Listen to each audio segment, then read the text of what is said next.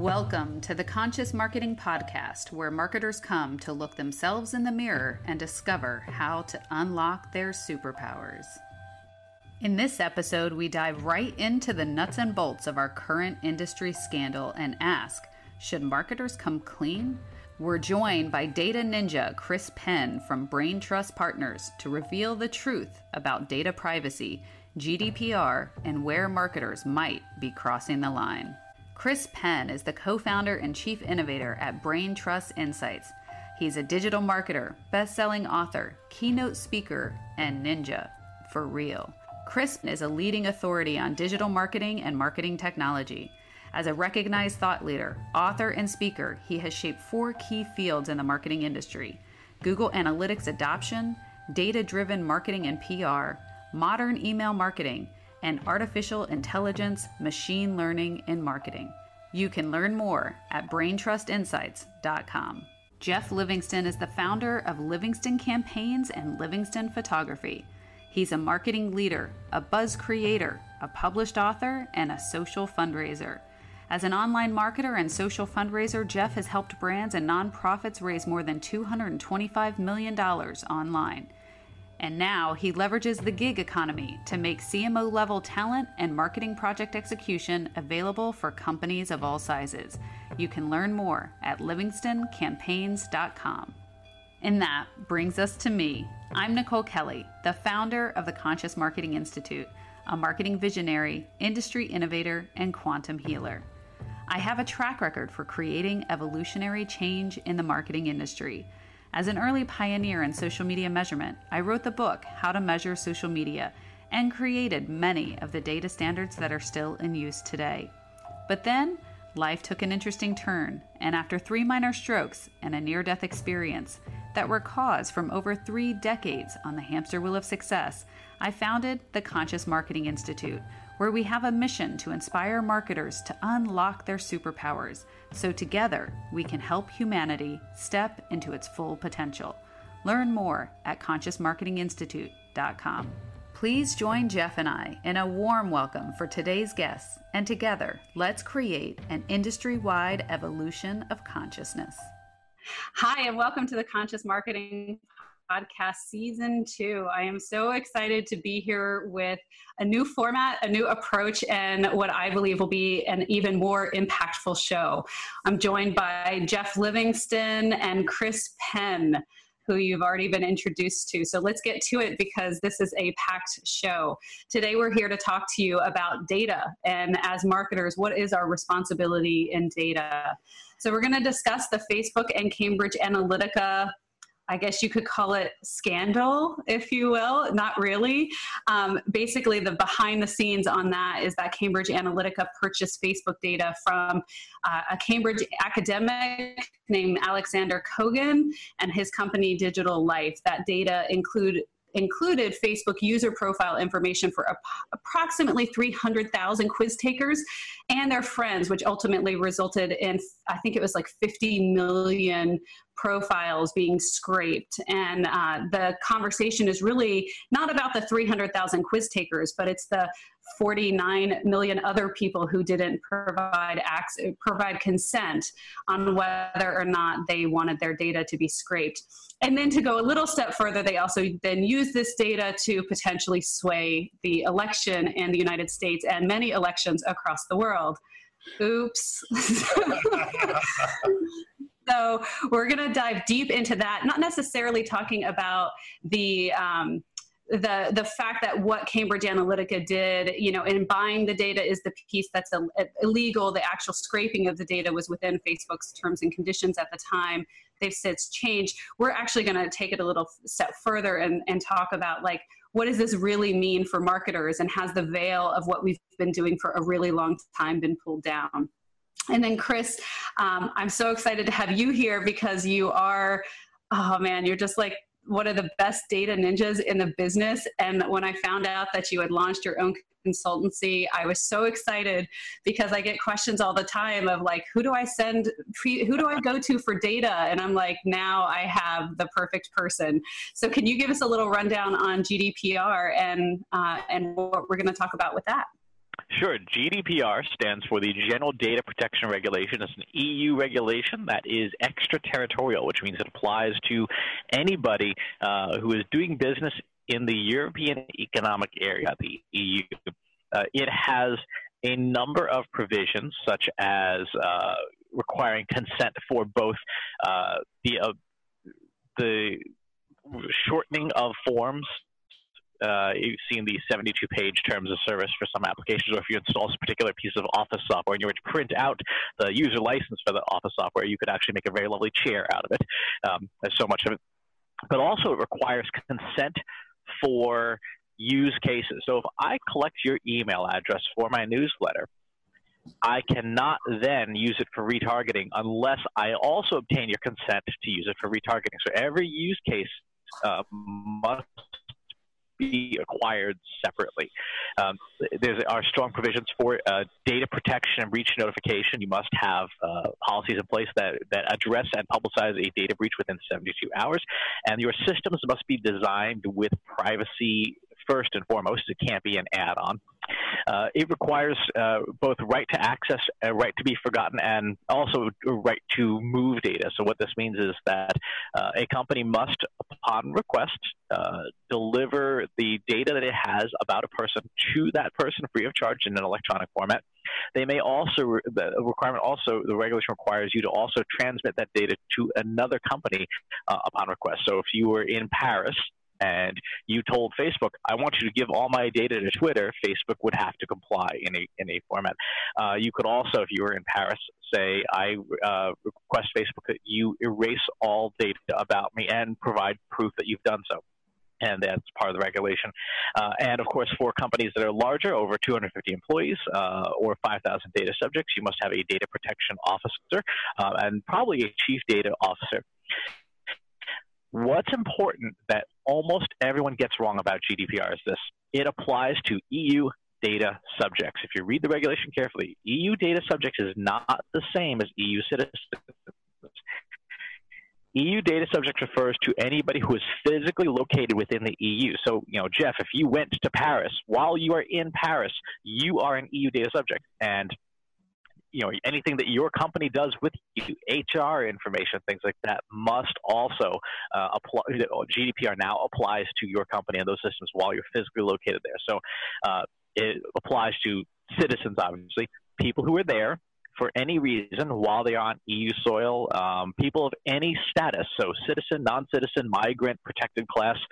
If you are a Syrian refugee who is in Munich, guess what?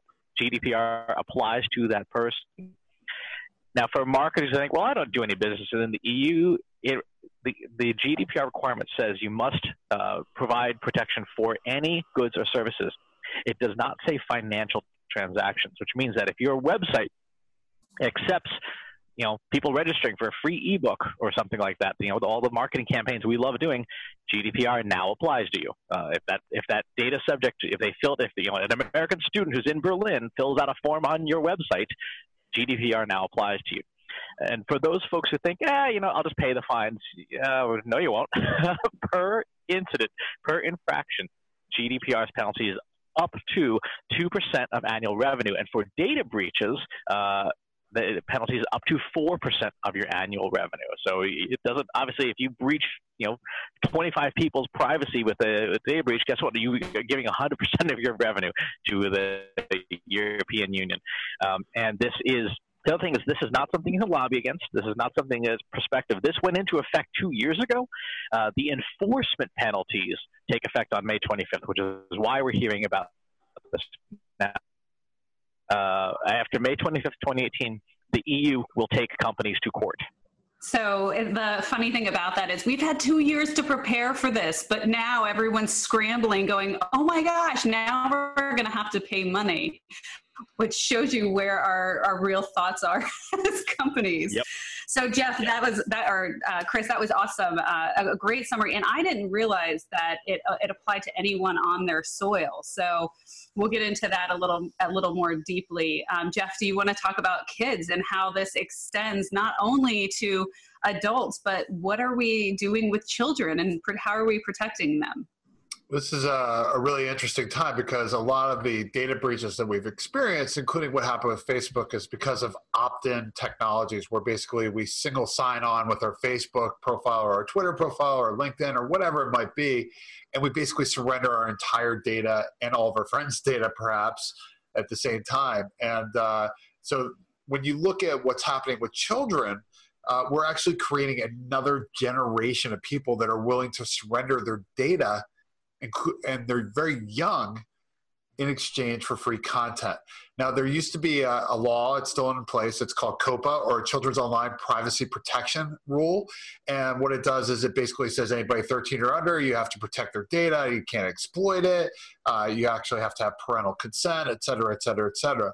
But what a lot of the digital content companies have done, including some of the more established players like PBS and NPR, et cetera, Nickelodeon, they have you opt in as a parent. And when you opt in as a parent for this free content, you're giving away your children's usage patterns. In addition, for example, with like YouTube, which is in a lot of trouble for this right now, I mean, they have a ton of kids content on their site. In fact, my daughter, who found out we were podcasting today, said, "Oh my God, my dad's going to be on YouTube," right? And, to a 7-year-old, that's awesome. But think about that. A 7-year-old's like, "My dad's on YouTube."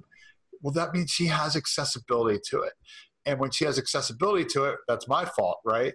However, YouTube is gathering her data, seeing which kid programs she's watching.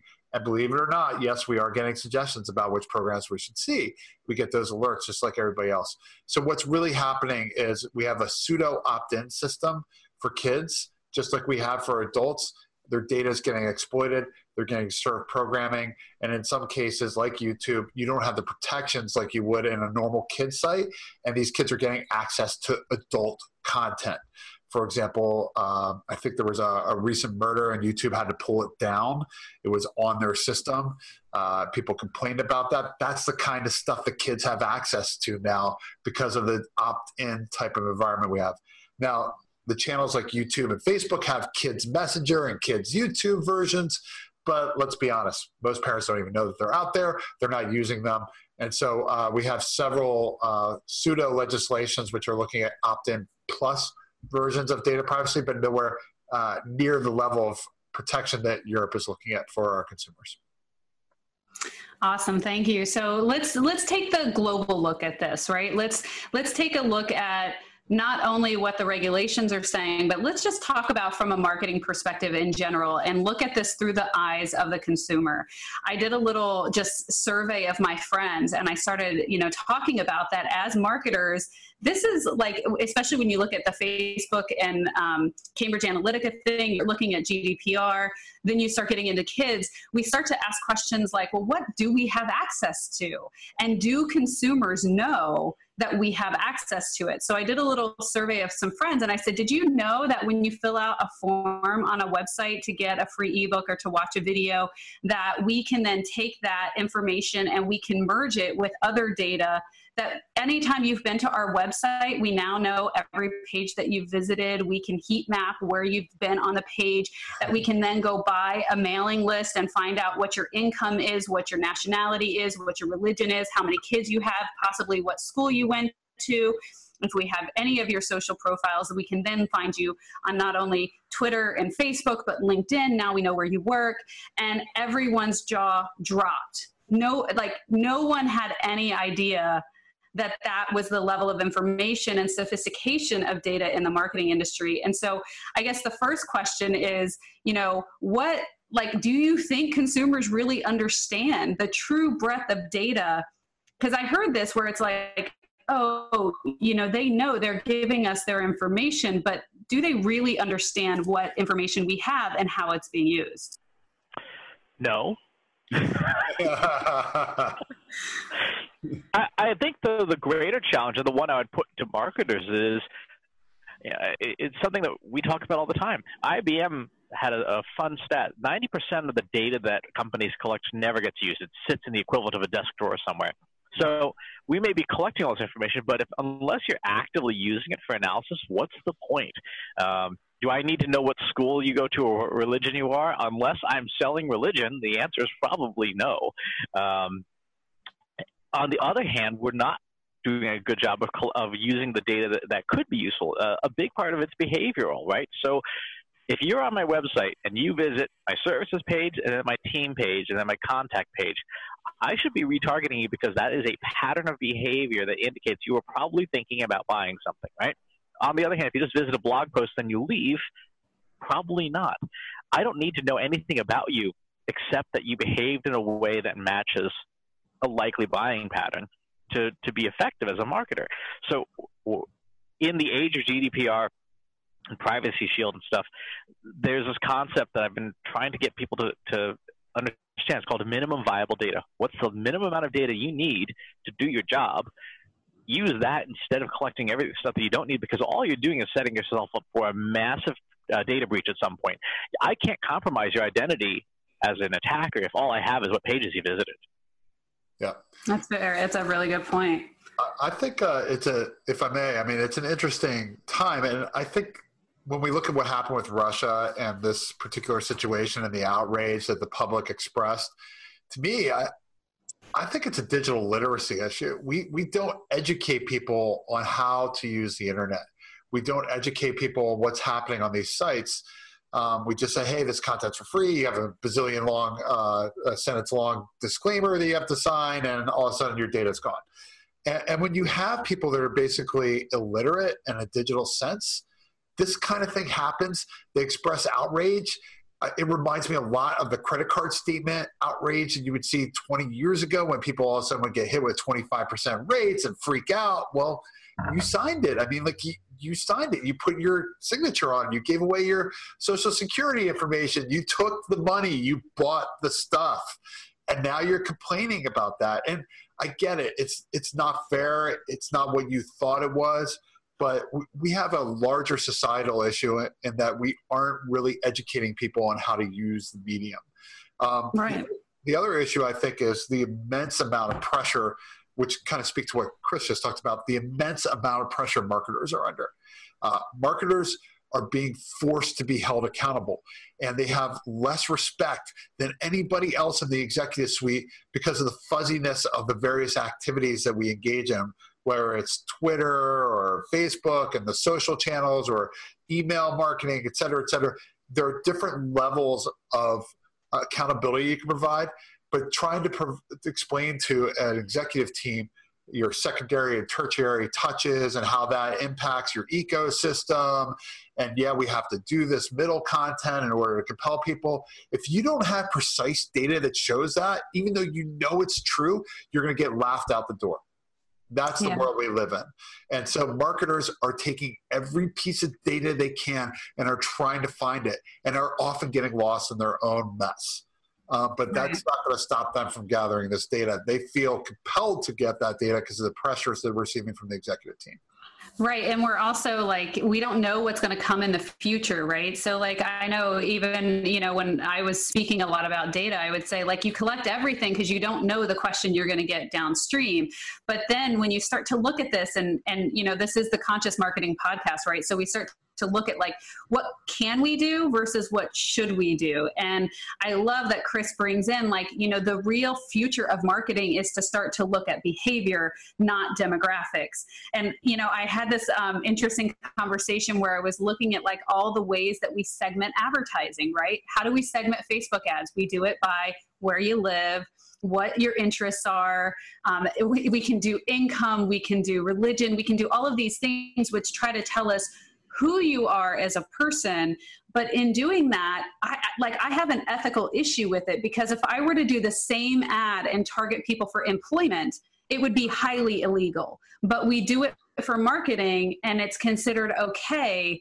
And then when you look at things like the messages we send, just look at like alcohol brands, for example. You've got Mad Dog being, promoted into inner city, but then you have wine being promoted into suburbs, So as we look at this, I think this conversation over looking at behavior versus demographics is a huge push forward for the industry.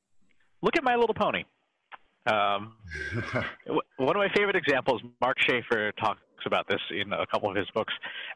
If you targeted based on your assumptions about demographics, you would target My Little Pony merchandising to children, mostly girls, ages 6 to 12, right? That's the assumed demographic. There is a massive, lucrative niche of single men aged 25 to 40. They're called bronies. Starting with The Rock. who will spend 100x what a 12-year-old will spend. But if you target only on the assumption of the demographic, you miss that market segment. If you target on the behavior, you don't care who's on the website as long as they buy something, right? And so the flip side of the regulatory and the danger side is you miss the opportunity of who might buy your stuff. I'm sure there are plenty of people who live in the suburbs who are affluent that probably would buy a bottle of Mad Dog at least once a year for like high school and college reunion because it brings back fond memories of incapacitation. And it also actually tastes fairly good. If I've had it, I don't recall. They tend to do free flavors. It's nice. All right. But yeah, focusing on the behaviors and focusing on your assumptions. I mean, that's the other issue that is endemic in marketing is we make a lot of assumptions without analyzing the data at all, and it burns us over and over again. Yeah.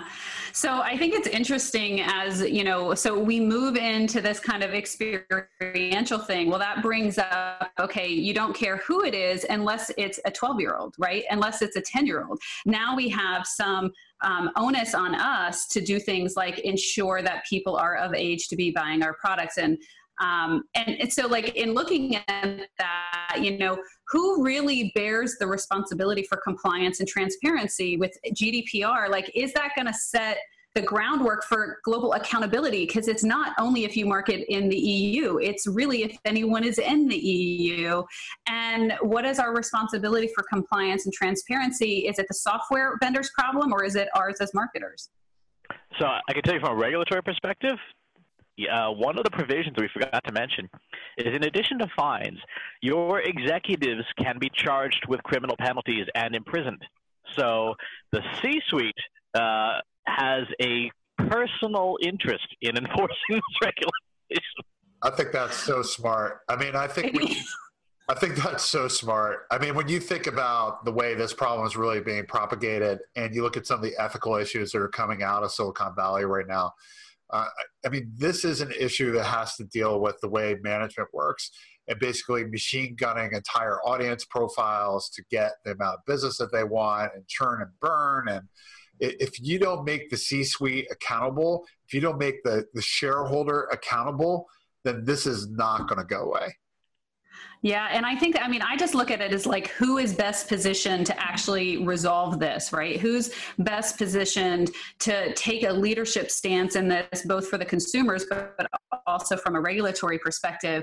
And I feel like it's the software vendors. They have the people who can make these changes. They can make them globally across their platform relatively easily compared to a marketer trying to make changes across multiple platforms. And I really hope that like the use case I would love to see is that HubSpot, Salesforce, all of these different providers, these automation providers that connect all of these systems that control our landing pages, our email programs, and many times are also playing in our advertising, come forward and say, hey, we're going to take a stand on this and we're going to be proactive. So you can come to our website and you can search our entire database for wherever your information lies. And then you have the ability to edit, change, delete records for individual companies that are our customers. So this would be a global change across, I can go to Salesforce, and if I have 100 records across 100 Salesforce clients, I can globally start to manage my information. And I feel like that's really the only way that this is going to have a true impact where consumers have control of their data. Because again, if I don't even know how many advertisers have my data. I went and looked at Facebook and I was like, okay, I never really did quizzes. That wasn't my gig, but I totally used OAuth to sign in to many websites. And that is actually how many apps did you have? I know all of us went 100. I had 197. 200. 200. Yeah. And the interesting thing to me was that the biggest data breaches, in my opinion, of what I thought I signed up for versus what was actually delivered was with OAuth. It wasn't with my little, name quizzes or whatever. It was that I used my Facebook profile to log into someone else's website for convenience. And then they scraped all of my profile information, all of my friends, and ridiculous levels of information. And we know that when that screen comes up, it's like 3 checkboxes, right? Like, it's not saying, hey, we're taking everything and running with it, The Conscious Marketing Podcast is sponsored by the Conscious Marketing Institute. Learn more at consciousmarketinginstitute.com. Are you ready to go further? Check out the latest free masterclasses and upcoming courses. Learn more at consciousmarketinginstitute.com. Are you loving what Jeff is laying down? You should hire him. Learn more at livingstoncampaigns.com. I really like seeing something happen that impacts people. There's nothing quite like building a product or a service or helping a cause where you get to see the customer or the end user really feel awesome or smile because this changed the way they think about the world. When you do something like that, that has lasting impact. And there's only 3 types of campaigns you can buy: fundraising, product launch, or some major corporate initiative. Learn more at livingstoncampaigns.com. And now let's get back to the show. It's not saying, hey, we're taking everything and running with it, You want to hear something crazy? Think about this. All of your children, 70% of children across America use Google Apps at school to sign in and do their homework at home every single day. Wow. Think about that. I do think it's an interesting conversation because right now Facebook is under fire, but I think that the minute that this opens up to Google and YouTube, the world is going to change very fast because Google has more information on us than I think any other company in the world. I mean, Chris, what do you think? Well, have you read the book Everybody Lies? I think it's a fantastic, if you have not read the book, it's a data dive into all the things that people type into Google search.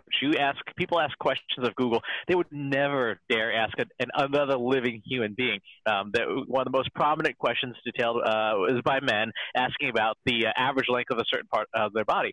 Again, that you wouldn't necessarily ask another living person, but you ask search engines. Well, of course, that's all tied to your search history. Your email runs through Google.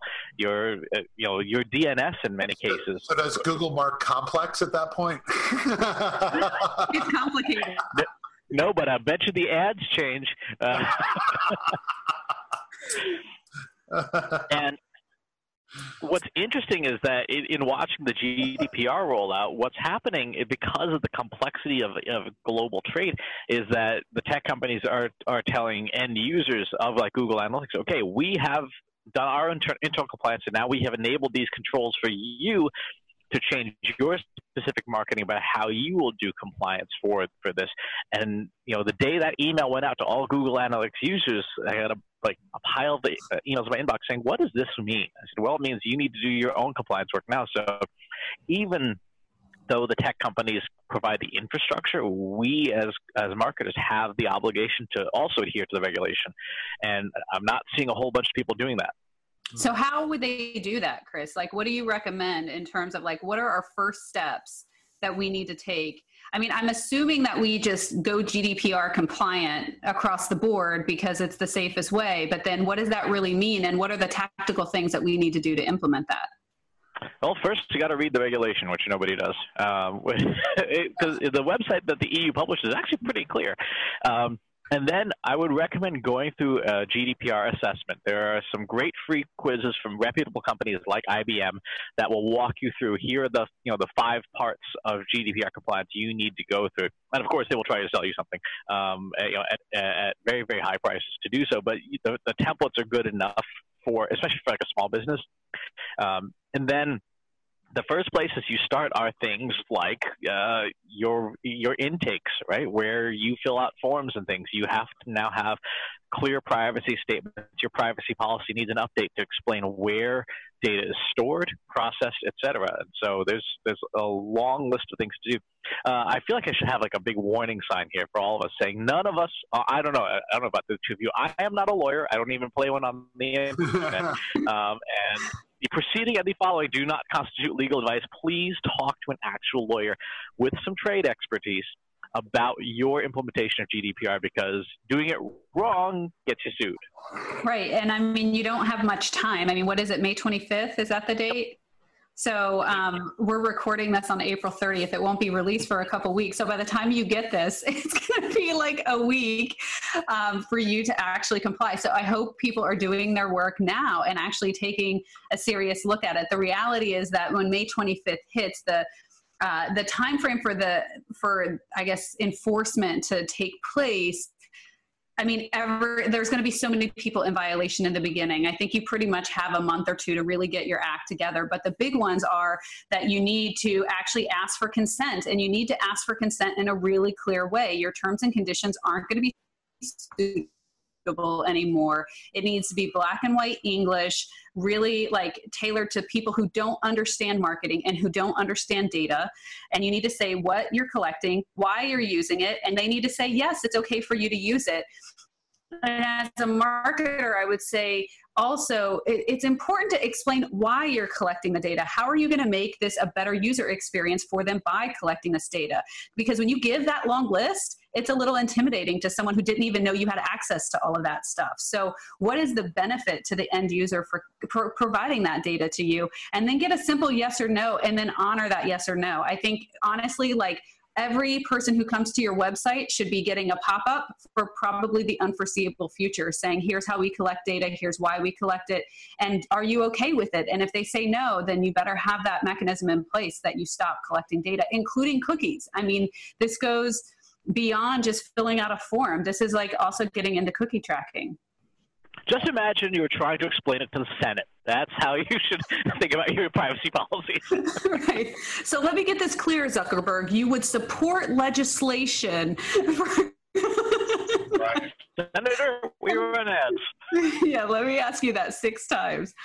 And also, like, I think it does get into, like, really as marketers, the industry is changing pretty rapidly, and consumers' knowledge about the industry, as well as consumers' attempts to avoid marketers, are like increasing, right? Like ad blockers are at an all-time high.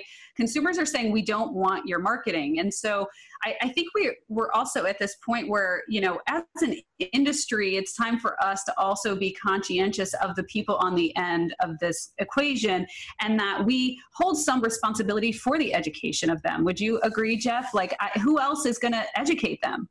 Yeah, I think it gets down to value too. I think we've already touched on that indirectly, but getting brand value and having brand trust requires you to do this the right way. And I think in the United States in particular, especially with brands that are local to this country and not international, these brands are not going to comply unless they're very good, ethical brands that are committed to providing outstanding service and care about the customer first. I mean, remember back in the social media days when this thing really first started to break open? Back in the old day, Chris, remember that? PodCamp, man. But like, you remember like the voice of the customer and how that was a huge issue, and for Dell and Network Solutions and for all these brands 10 years ago, where they were like, we're committed to serving the customer relentlessly and giving them whatever they need. And that's how they restored their brand reputations. We're at a place right now that people don't trust marketers. They shouldn't trust us until the marketer demonstrates to them over and over and over again, consistently through time, that they're going to, 1, provide value, and 2, they're not going to exploit them. Agreed. And I think that we're in that, like, the proof is in the pudding right now. It's like we've been talking about things like authenticity and transparency since all of us like entered the market back in the, you know, late 2000s. And I think I came in 2009. You guys were before me, probably 2007 or so. You know, we had these conversations. Gray hair everywhere. I have gray hair now. It's like, it's freaking me out a little bit. I'm like, but now apparently it's cool to have gray hair. So I'm thinking about leaving it. But yeah, like, you know, we entered and it was this big conversation. Everybody was so excited about social media because it was the first time we could have a conversation with our consumers online. We could ask them questions and they would actually reply. And since then, I would say that the whole social media conversation has really shifted into much more of a distribution platform, much more of an advertising platform. That two-way conversation isn't really happening the way that it used to, even in groups. You know, like we were at the Mid-Atlantic Marketing Summit, Jeff, and I asked the question of LinkedIn of like, what happened to groups, man? Like, they used to be cool. Now you go in and it's just like a dead zone of everybody promoting their own stuff. And so we're seeing that across the board. And to really engage consumers, I think it's time to start asking them questions about what they actually want again, and being authentic and being transparent and stepping in front of this and saying, hey, we actually care about the impact we have as a company, and we want to do things in a way that is respectful of our customers and is honorable not only to our company for its impact on profit and on revenue, but is honorable to humanity and is honorable to the world and to the universe as a whole. Well, I remember when this was first breaking, and I was kind of I was feeling my oats with the Clue Train manifesto and how everything was going to be about the customer and how this was going to change everything. And Scott Baradell, who runs Idea Grove, is a great guy. Scott commented on a post I wrote and said to me, Jeff, don't kid yourself. This is going to be all about how corporations can exploit the web. And he was right. I mean, we've basically entered an area an era of exploitation, of, algorithm-driven exploitation. And we're moving further and further into that as we move into artificial intelligence, which will take away some of these marketing problems that people seem to have, and will center in on the behaviors that Chris was talking about. And so, as this continues to go further and further, people are going to be repelled. And I think that's always the reaction, is that when marketers take one action and they beat it into the ground, customers get repelled. And I think that's why we see more dark web activities these days. I think we see more and more people using other networks. And for me, the question is, as this gets worse, or we change our behavior, how will customers react? What's going to force them, the brands, to change? It's going to be the customer behavior. Mm-hmm. Well, the good news is that AI will solve a lot of that, because one of the problems we have as marketers is we are merely human and we don't scale very well. And so all of our terrible marketing and Sally Soccer Mom personas will go out the window, because you can actually do legitimate, useful one-to-one personalization. There's a great experiment. If you want to try it, go to Google for Watson conversational ads, and you can have a conversation with an advertisement where you tell Watson your favorite ingredient, sriracha or whatever, and based on time of day, weather, past history and stuff, it will come up with a new recipe just for you at that moment. And it's legitimately yours. It also warns you. It has not been kitchen tested. You may want to use common sense before making it.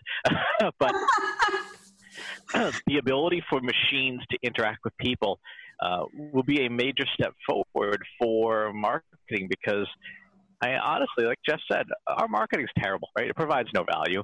It's just sort of yelling at people. If the general experience is terrible and an AI can provide a mediocre experience, we're going to make the customer delighted on our very existence just by getting rid of our terrible human scale marketing and moving to AIs. And the good news for marketers is that the tools to do this are getting easier and easier every day. I was at the Think conference last month, and there's this technology called deep learning that used to be really, really, really hard to do. I used to have a poster on my wall that would check off of things that I still didn't know how to do. And at this event, they showed off this new studio product, IBM's Watson Studio, where you just drag and drop the pieces you want, and it does all the coding and stuff behind the scenes and assembles a learning computer for you. And you're like, so I could just check off that entire poster of things I didn't know how to do, because now it is as simple as a kid's programming language. So once people learn how to think about solving the problems, they can have the machines write the code and build legitimately useful value-based marketing with this technology, because you don't have to settle for crappy marketing automation anymore. You'll be able to actually make stuff that people want. Well, and in a way that will actually scale. I mean, I think, we've talked about one-to-one personalization for a really long time, and we've done a reasonable job of what we call one-to-one as like a one-to-one to a segment, right? Like, we're going to make this just for, those who live in this area. We're going to make this just for you based on your title, and we're going to make it resonate. But we've really never gotten to the point where our whole website changes based on everything that we know about you. And I think AI will allow us to start to get there. The question starts to come in of what happens when the machine gets it wrong. What happens when the machine puts something in front of you that's completely insensitive, either culturally or in any way, right? Like, I mean, I just look at the YouTube example that you gave, Jeff, of, they've talked about in YouTube Kids, they've had pornographic material show up because it was something for My Little Pony, and it was a brony promotion, and it ends up in front of a bunch of kids. So how do you deal with that, where you have this product that has these two audiences who like it for and I'm not saying all bronies like to have sex with My Little Ponies, but there is a segment. And this is what I found out about bronies. As a father of a little girl, I'm just horrified right now. I know, but it is the reality, right? So, like, how does AI accommodate for something like that? You're going to have the opposite problem. You're not. Yes, in the beginning, you're going to have tuning as the machines get smarter, but the opposite problem is it's sort of like the target advertisement problem, the case from a couple of years ago, where their very early machine learning algorithms were sending pregnancy products to this daughter of who was getting target ads, and this father was incensed about it, and it turns out she actually was pregnant because the selection of products she had bought prior indicated that was the case. And so the greater problem you're going to have is that the machines are too good at knowing exactly what you want. I mean, one of the interesting futures you could be looking at is sort of like WALL-E, if you've seen the movie WALL-E, where our machines get so good at marketing that we will all be perpetually poor because we will have no impulse control. The algorithm will say, we know this is exactly what you want right now. And you're like, how did you know I wanted mint chocolate chip ice cream right now at 10:15 on a Monday? And then there's a drone outside your door delivering it. Exactly.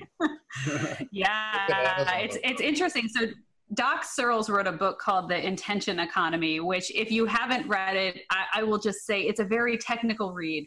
It was very difficult for me to get through because it's not in any way attempting to be conversational, but it specifically talks about how we're moving into this model where consumers want to be able to raise a hand and say, hey, I'm in the market for a car, and because I've raised my hand, now I'm accepting your advertisements, if you will, versus marketers essentially trying to figure out that I want a car, right?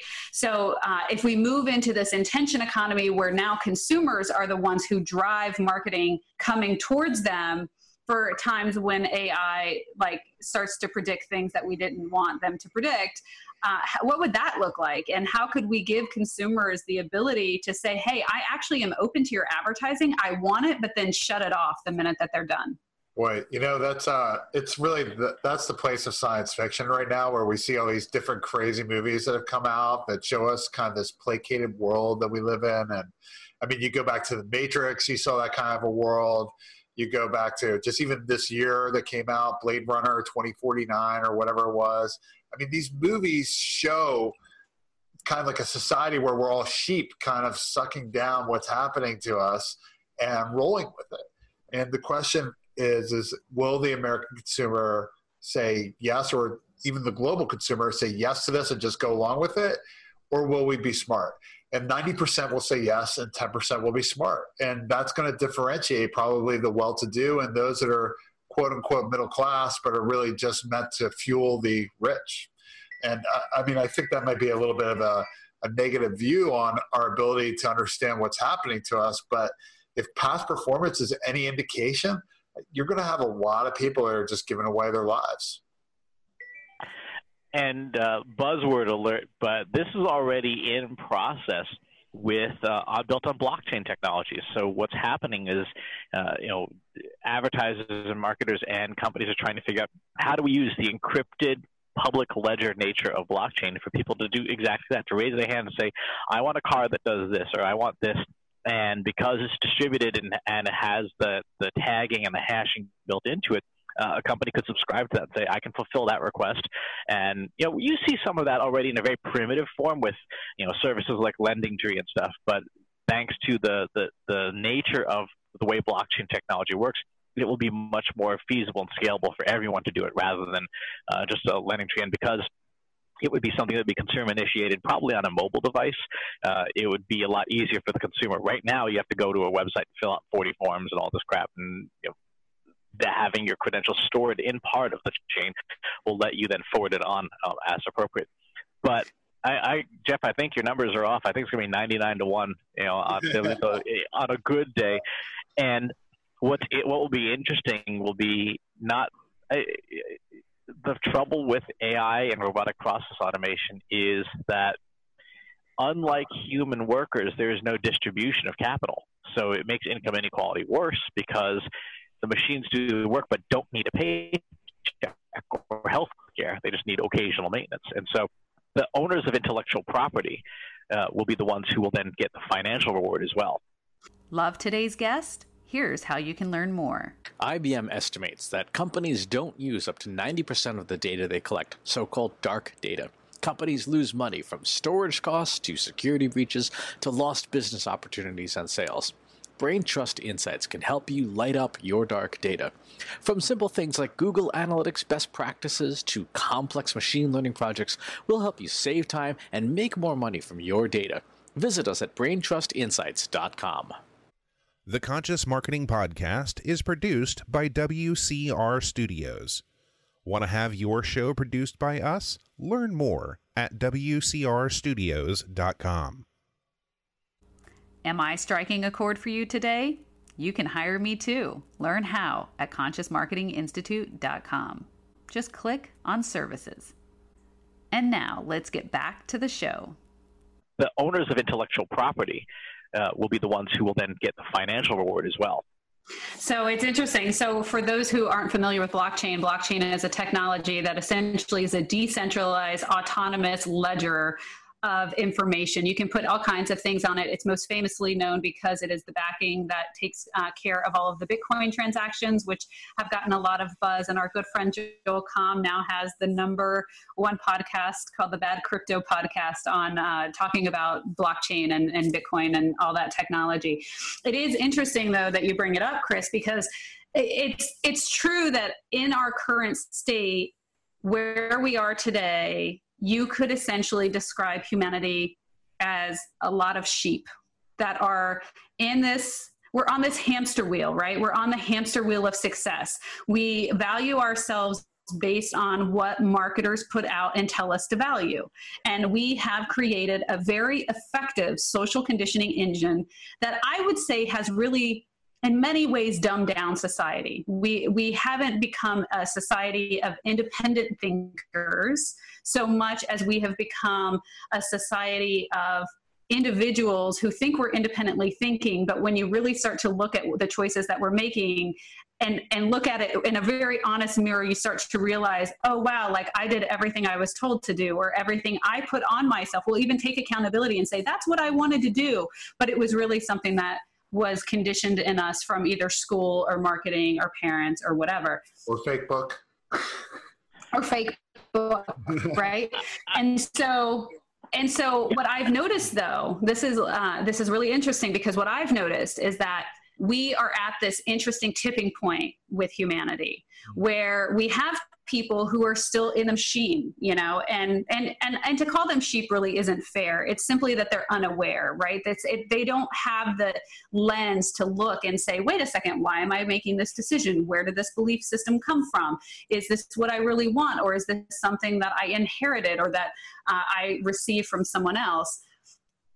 But there are a huge number of people who are waking up and saying, wait a second, this engine that I've been on this hamster wheel of going to work from 9 to 5 and coming home to get a paycheck to buy things in order to serve my family's needs is a hamster wheel. And this isn't the life that I want. And so we have many entrepreneurs who have gone out and who have started successful businesses, internet businesses even.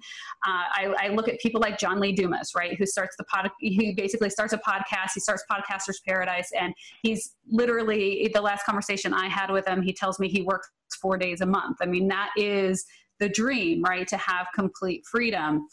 And those who are doing that are opening up access to things that as humans we didn't know we had the ability to do. And it starts with a conversation around consciousness. And that when you start to open yourself to that, I am bigger than this human experience. My life is more than this lifetime. And there's something bigger, and there's a bigger reason for me to be here. And those who have been afforded the ability to explore those questions in depth are coming up with some very interesting answers. Mind you, blockchain being one of them, Bitcoin being one of them, saying, hey, what if the economy looked totally different? What if humanity looked totally different? And I'm curious as to your perspective on, is this going to actually push the next evolution of humanity, where we break out of the chains, if you will, we break out of the machines, and we say, hey, wait, this isn't what we wanted to build. By the way, everything on this planet actually is free. We've decided as a species to add this thing called money. And as a result, 50% of our society doesn't have enough food or water or housing and lives on less than $2.50 a day. Perhaps the machine is broken and we need to change it. No, I mean, we have it built into even our religious texts literally say, so-and-so's deity is my shepherd. Like, we literally agree as part of our socioeconomic and religious culture that we want to be sheep. And it's in multiple religions that you'll find variations on that phrase.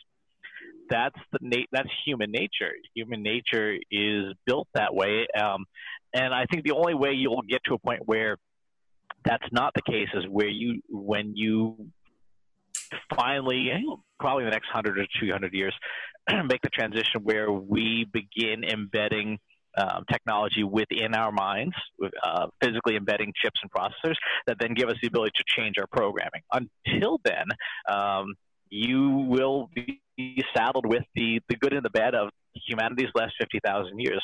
None of what you're seeing is new, right? People controlling other people, we've been doing that since we could beat each other head with sticks, right? Money was invented something on the order of like 5,000 years ago, and has changed forms. And it is equally true that folks always want to achieve a certain level of power, however your society defines that, and that once in power, the thing you fear the most is losing that power. That makes into Star Wars movies. So the technologies just let us do things faster. But like all things, money, power, technology, it amplifies who you already are. So if you are a person who's more aware, you'll be able to use technology for that. If you are a person who is more abusive, technology allows you to do that too. That's just human nature. What do you think, Jeff? Yeah, it's really interesting. When I went to Georgetown, I studied communications, culture, and technology was the name of the degree, which was this big, ugly kind of smorgasbord that you could do whatever you want with. But one of the things that they taught us in our initial classes was to look at cultural references to see what society is processing when it comes to technology. And so that's why I brought up the science fiction earlier. And I think, again, you can look at that reference model and some of the popular memes that you see within narratives in society today. And I'll give you two versions of it. One is the Star Trek version. The Star Trek version, there is no money anymore. Everybody's free. And we have this utopian society where we no longer process whether or not you have this or that. We can all have that. Instead, we're out exploring the universe and trying to make it better. However, we are always under threat of being enslaved again by foreign species like the Borg or whatever it might be. And so that's the great Star Trek narrative, right? Which is your vision. And then there's like the Handmaid's Tale, right? Or any other type of version where we find ourselves enslaved in an even darker, worse, feudal version of it. And I would say that what we're probably seeing is a much more subtle version of that.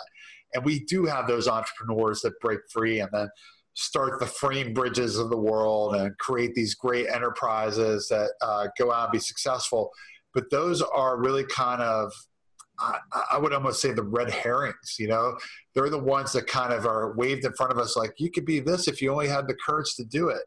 And in reality, most of us won't do it. And most of us will just try to put away a little nest egg and retire somewhere very nicely and have a good life and put our kids through school. And that's okay. And we've survived. We're okay being a sheep if we can do that, because that's a good life. And you know, I hate saying that. I really hate thinking of ourselves in that way. And I'm sure other people that are listening to this feel that way. But unfortunately, as Chris has said, I mean, this is our history, and we see it over and over again. For every Warren Buffett, you have 100 Donald Trumps. Yeah, I mean, it's true. I mean, I guess it really, like, it's all about the lens that you take, right? So like in our history, yes, it's true that the hero's journey, right? Heroes, villains, and victims have existed since the beginning of society. And even as we look forward, we assume that that's going to continue to exist. But I also bring you to like the part of history where we have made massive change and massive leaps. Like the fact that, you just look at like Martin Luther King, right? And now you have African Americans who hold, the president's office, right? That have basically progressed from being shunned from society and being the workers, the enslaved force, to now being very much a part of our leadership conversation. And so I just hold hope that those who truly want a different way of life, and those who truly are willing to go through and break against the grain and to do things differently, that we can create a society that ultimately is better for everyone. I think that when we disempower ourselves by saying, oh, that's just the way it is, or that's the way it's always been, we forget that we as humans have infinite potential. And what I've actually found, Chris, is that you can upgrade your programming quite easily through meditation, actually. And you can, literally, like as simple as going like this, you can remove negative thought patterns and unwanted conditioning. And I found that through experimentation and testing and opening myself to the possibility that what if I don't understand anything? What if everything I believe is not true and there is something different out there? And as I did that, I started to find that we have all of this ability, and even to the point of being able to harmonize the human magnetic field. If you talked to me 5 years ago, Chris, we've had many conversations about technology and so forth in the past. You talked to me 5 years ago, I never would have told you that I thought it was possible for another human to harmonize the human energy field. But I, in fact, have found that it's true. And that every time that I do these group sessions where I'm like going to wave my hands, it still boggles my mind. I put on sound healing music, I wave my hands, and people walk away and a month later say, I lost 25 pounds. My chronic suicidal depression that I've had my entire life is gone for a year. I haven't thought about suicide. I've actually made major changes in my life. And I have multiple testimonials coming back. And I was like the person who never would have had that conversation. I would have told you that it was all foo-foo-y, crazy stuff. But I'm finding that when you test it and you open yourself and say, okay, I'm going to run an experiment. I'm going to do meditation and I'm going to listen to the messages coming in and I'm just going to see what happened, which actually led to this podcast being recorded. I had no intention of reviving the season 2 of this podcast until I did a meditation Friday morning. And I saw that I was like, it was time. And then I saw doing a panel versus doing just 2 people. And I saw this new format. And then by literally Monday morning at 9:30, we are now recording season 2. So I guess what are your thoughts on just like opening your mind to new possibilities and testing them and see what works for you? I think that is more than appropriate for people to do. I certainly have been doing that for a quarter of a century myself in the martial arts practice. The challenge that you want to overcome is not the accessibility or the technology or the methodology, but getting people to want to change. and at scale in society. And even when people are presented with, hey, here's a better outcome, you still don't see a whole lot of people opting for that. In fact, depending on your perspective about how you view the world, we have elections every 4 years in the United States, and close to 50% of people think that the other 50% of people have just done something horrific. And so until you resolve that and the ability for people to actually choose something better for them, you won't get that level of adoption, and certainly will not see that reflected in the way that you want people to do business. Yeah, I think I agree with Chris. I mean, I think in a sense, though, what you're talking about is in the Zen sense or the Buddhist sense, enlightenment. And once you become aware, really, then you change or evolve. And I question how many people really want to be aware. And I think like sometimes when we have these outbursts like we just have with Facebook and Cambridge Analytica, I wonder how many people who express outrage were actually aware. I would bet you that 1/3 of those people actually knew that their data was being used or had been aware of it in the past and just decided to quietly put that information away and forget about it. And when you think about it that way, it's kind of sad, but I do think that there's great freedom in being aware, and I think that is through evolution, and that is how evolution will occur. If we are mindful, if we are conscious, as you say, then we can achieve that. And I think the real great marketing future for those of us that do a good job and care about or have compassion for not our consumers, but the people that actually invest in us, then we will evolve and we will do the things that we need to do to make great relationships with them. But I do think that that's just a level of presence and mindfulness that most people don't want to embrace. The Japanese would call it, there's a concept in Japanese and Tibetan Buddhism, the Vajra, so the diamond thunderbolt. And the expression is like as a flash of lightning in the darkness. Now, when that happens, like a Cambridge Analytica, there's two fundamental reactions. Either you run and hide because it's really bright and loud, or you go, hey, I just saw something. Quick, find a flashlight. I want to see what that thing was. That was, that I just saw for a moment.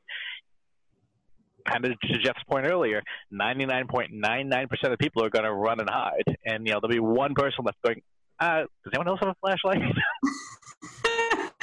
It's so true. And I mean, even with the Cambridge Analytica thing, the interesting thing is that Facebook didn't really see a decline in usage, truly, and people went right back to it. Why? Because it's an engine, because it's become part of our social grain. And so I'll just close out by saying that as marketers, but yes, I think that our role, the opportunity that we have is to inspire humanity to want to change.